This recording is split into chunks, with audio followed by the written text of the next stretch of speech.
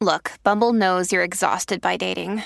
All the, must not take yourself too seriously, and 6'1" since that matters. And what do I even say other than, hey? Well, that's why they're introducing an all-new Bumble, with exciting features to make compatibility easier, starting the chat better, and dating safer. They've changed, so you don't have to. Download the new Bumble now. In this poignant poem, inspired by the timeless style of John Keats, the listener is immersed in a vivid exploration of hate. Through eloquent verses and rich imagery, the poet delves into the depths of this destructive emotion, unraveling its complexities and offering a profound reflection on its impact on the human soul. Once there dwelled a man of fair appearance, whose heart concealed a deep and bitter stain, a poison brewed by life's cruel interference, that formed the roots of his consuming pain. His eyes, once vibrant orbs of kind affection, now glimmered with a cold and vengeful flame. His face, once known for warmth and sweet complexion, now wore a mask that bore no trace of shame. With each passing day, his hate did grow, like ivy winding round a fragile tree.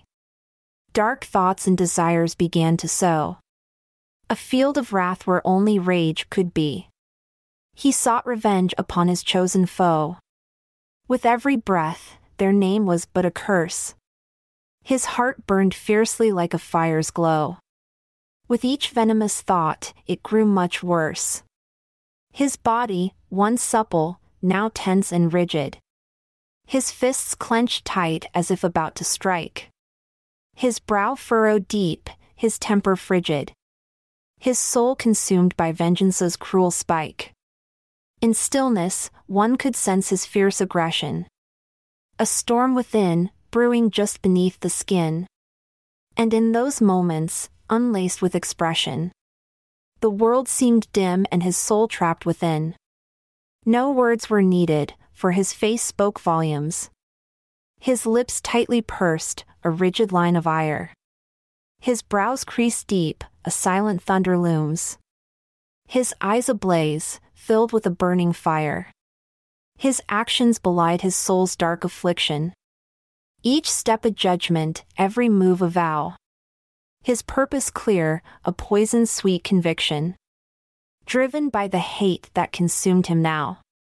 Oh, the tragic tale of this wretched soul, whose heart grew cold and lost in bitter years.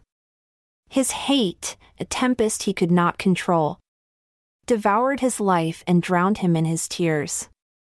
So, let this serve as a cautionary tale of hate's destructive power, its cruel might. For though the tale of this troubled man is frail, its lessons burn eternal in love's pure light. I'm Amalia Dupre. Thanks for lending an ear as we say goodbye today. Await tomorrow's poem where emotions will hold sway. This episode is produced by Klassic Studios. Check out our other podcasts in our network at klassicstudios.com.